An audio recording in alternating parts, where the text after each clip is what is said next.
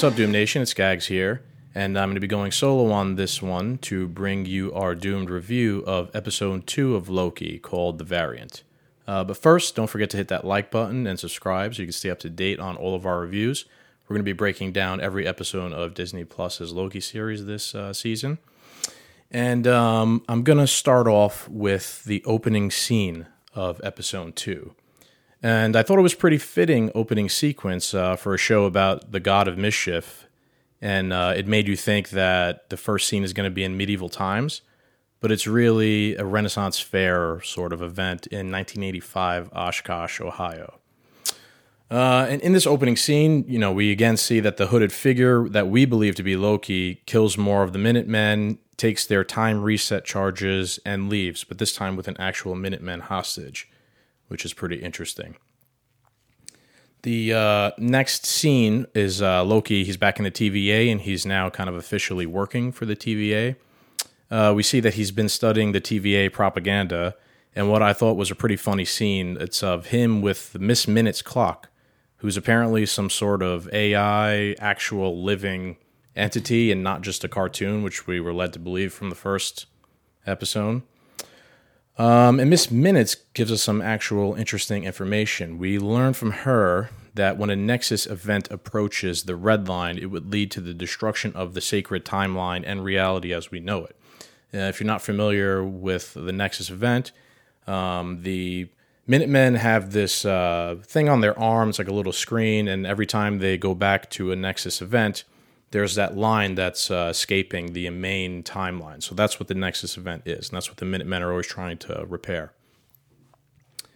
So Loki and the TVA, they go on a mission in this episode, and they're still set on the variant that they're hunting is Loki, and they're going to be bringing the Loki that we're familiar with along on this mission. And before they set out on this mission, one of the points Loki makes here stood out to me and was very interesting. He distinguishes kind of his two different powers, and I think this could be important later on in the series. He says that illusion projection is depicting a detailed image of oneself in the outside world, compared to duplication casting, which is creating an exact facsimile of oneself in its present circumstance, and acts as a true holographic mirror of its molecular structure.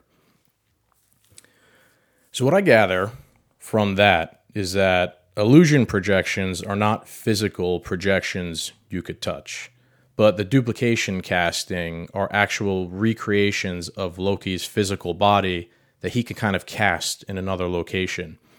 That one you would actually be able to touch. The illusion one, your hand would maybe go straight through. And I think this is going to be important, and I think this is going to be key in future episodes. Time will tell if this pops up as a trick that Loki uses to deceive the audience later on a major event or plot twist, something like that. So I think we should keep an eye out for that. Next, the crew goes to 1985 Ohio, which was in the opening scene.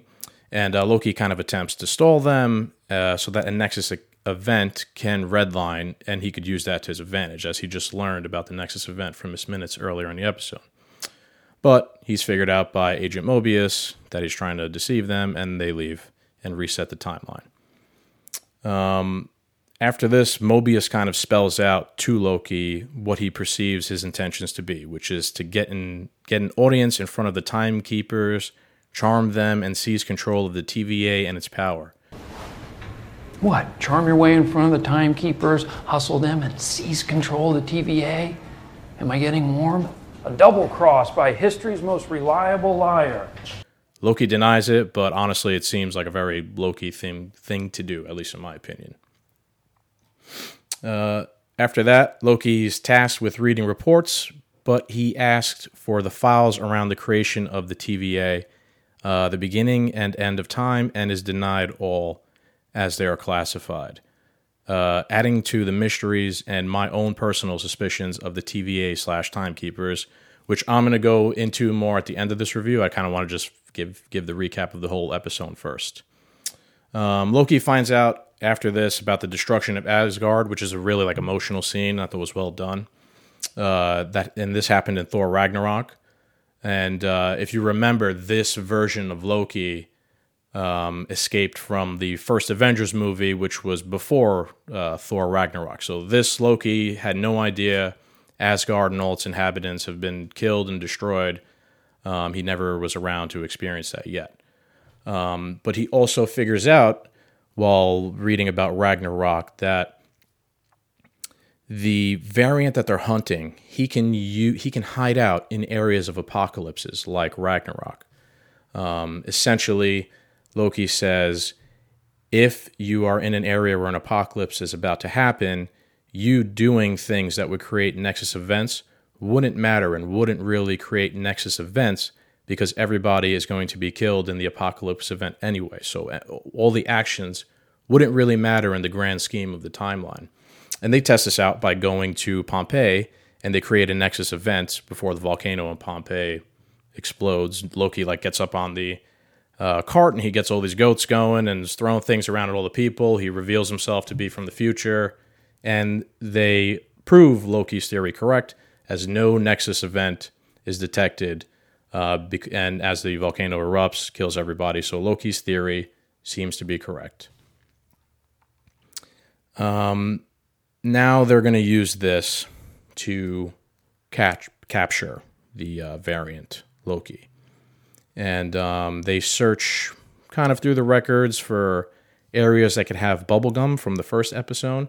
And they use this bubblegum to figure out that the variant Loki is hiding out in Alabama in 2050, which is in the future, as from the current present that we're in, I guess you could say, in the MCU. And I thought that was just kind of cool because we go into this Alabama 2050 and we get a small mini glimpse into the future of the MCU, although it's very small. At least we know the MCU is still around in 2050. Makes you wonder how long Disney is planning on keeping these things going. Could be a long time. So this hurricane in 2050 creates an apocalypse event that they believe the variant again is hiding in. So pretty quickly, we run into people who seem to be under the variant's control. And we actually learn that enchantment is how they're being controlled by what Loki presumes to be his variant. Loki kind of goes back and forth with this entity and the enchanted people, and he explains that his goal is to overthrow the Timekeepers, which kind of proves Mobius's earlier theory to be correct. I'm going to overthrow the Timekeepers. And, cards on the table, I could use a qualified lieutenant. And I assume you mean me. And he wants the variant to be his lieutenant, ruling over the TVA and over the sacred timeline, kind of giving him the ultimate power in the universe, something Loki is always, that's just seems to be his motivation. He wants to rule everything. But we find out that the variant's not really interested in ruling the TVA or any of that. We discover that it has time reset charges placed all around the store. And Loki's then attacked by the enchanted people. And this leads to our big reveal of the episode, which is who the hooded figure really is. And this is just as confusing, I'd say, to me. I had to watch this 2 times. This is going to be my only criticism of the episode because it was a little dark and was loud. It was explosions. But the big reveal is the hooded figure seems to be an Asgardian woman, possibly a Lady Loki. Not much else is revealed, and I'm going to assume that in future episodes we're going to obviously find out more, especially because Loki at the end here he goes through the time portal with her. So next episode I'm assuming we'll figure out more. So that's kind of the recap of the whole episode. I thought it was pretty good. I thought it was funny. It was definitely really interesting. The only negative to me, like I said, was the big reveal was a little bit messy and kind of hard to hear and see a little bit. So that's really the only negative for me. I'm going to give the episode a 9 overall, and I'm excited for the next one. But I want to go into next my kind of theories and final points. And my biggest theory is kind of on what is the TVA. Is it a scam? Is it a brainwashed cult of people, it seems like? Loki made a point in this episode that the TVA are just like the Asgardians. They seem to be drunk with power and blinded to the truth that they are not the ultimate power. That's one hint. Another hint I'm taking is from episode 1. Mobius was confused with how long he has been in the TVA. There seems to be some like delirium, mind erasure sort of thing going on with the TVA agents, which reminds me a lot of the Men in Black universe. I said in our first review, the whole TVA kind of reminds me of the Men in Black. And if you remember in the Men in Black movies, spoiler alert if you haven't, the agents all have their previous memories of their life erased. And they don't know what they did or where they came from for the most part. So this is giving me the same kind of vibes as that. Looking also at another part of this episode 2, Loki was reading a magazine of jet skis. And this was Mobius's magazine. And he learns that Mobius has a kind of obsession with 1990s era jet skis. And he actually asks Mobius if he's ever been on a jet ski, and Mobius says no. And they go into this very ideological debate about the TVA being real or not, where Mobius says he believes the TVA is real because he believes it's real. And any further questionings of this, of like his ideology, he says that are always like oversimplifications, or he doesn't seem to have a clear answer to the questions Loki's asking him. He also makes a really weird quote when asked about what happens at the end of time. Agent Mobius says that they meet in peace at the end of time with the timekeepers. And I mean, if that doesn't sound like a cult behavior, cult ideology, I don't know what does. My next point on this, my theory here, is the kidnapped Minuteman from the opening sequence. We do see her again in the Roxcart building, and she's tied up, and Agent Mobius and everybody get over to her, and she seems to have some sort of PTSD, and she keeps repeating the phrase like, it's real, it's real. So I was sitting there trying to think of what she could possibly be thinking about, and I think my assumption here is that when she was kidnapped, she was given some sort of vision of maybe her real life, something similar to Mobius, how he likes the jet skis. Maybe she saw something in her real life and realized she had an actual real life, and what's going on with the TVA is like a Men in Black situation, cult indoctrination sort of thing. And that's why maybe she apparently gave away the timekeeper location, because she's been shown this vision of her own life and wants to get back to it and realizes the whole thing is a scam. So, I mean, we'll find out, I hope, but that seems to be the whole real basis of the show. Yes, there's the conflict between Loki and the Variant, but it all seems to be based around the mystery of the TVA and the timekeepers. And I don't think it's the propaganda that the TVA is feeding the audience through the first couple episodes. So we'll find out as we go. A couple final points I want to make is that my causal time loop theory from our first episode's review seems to have been blown up, as it's really not Loki, I guess you could say, who's the Variant. So I don't think it's going to be a causal time loop thing. The reset charges, they prune the effective radius of a branch timeline, allowing the timeline to heal its wounds. But in the end of the episode, they can also seemingly be used to destroy the timeline or create variants. So it seems like they're weapons that are supposed to fix the timeline, but they could also be used to destroy the timeline.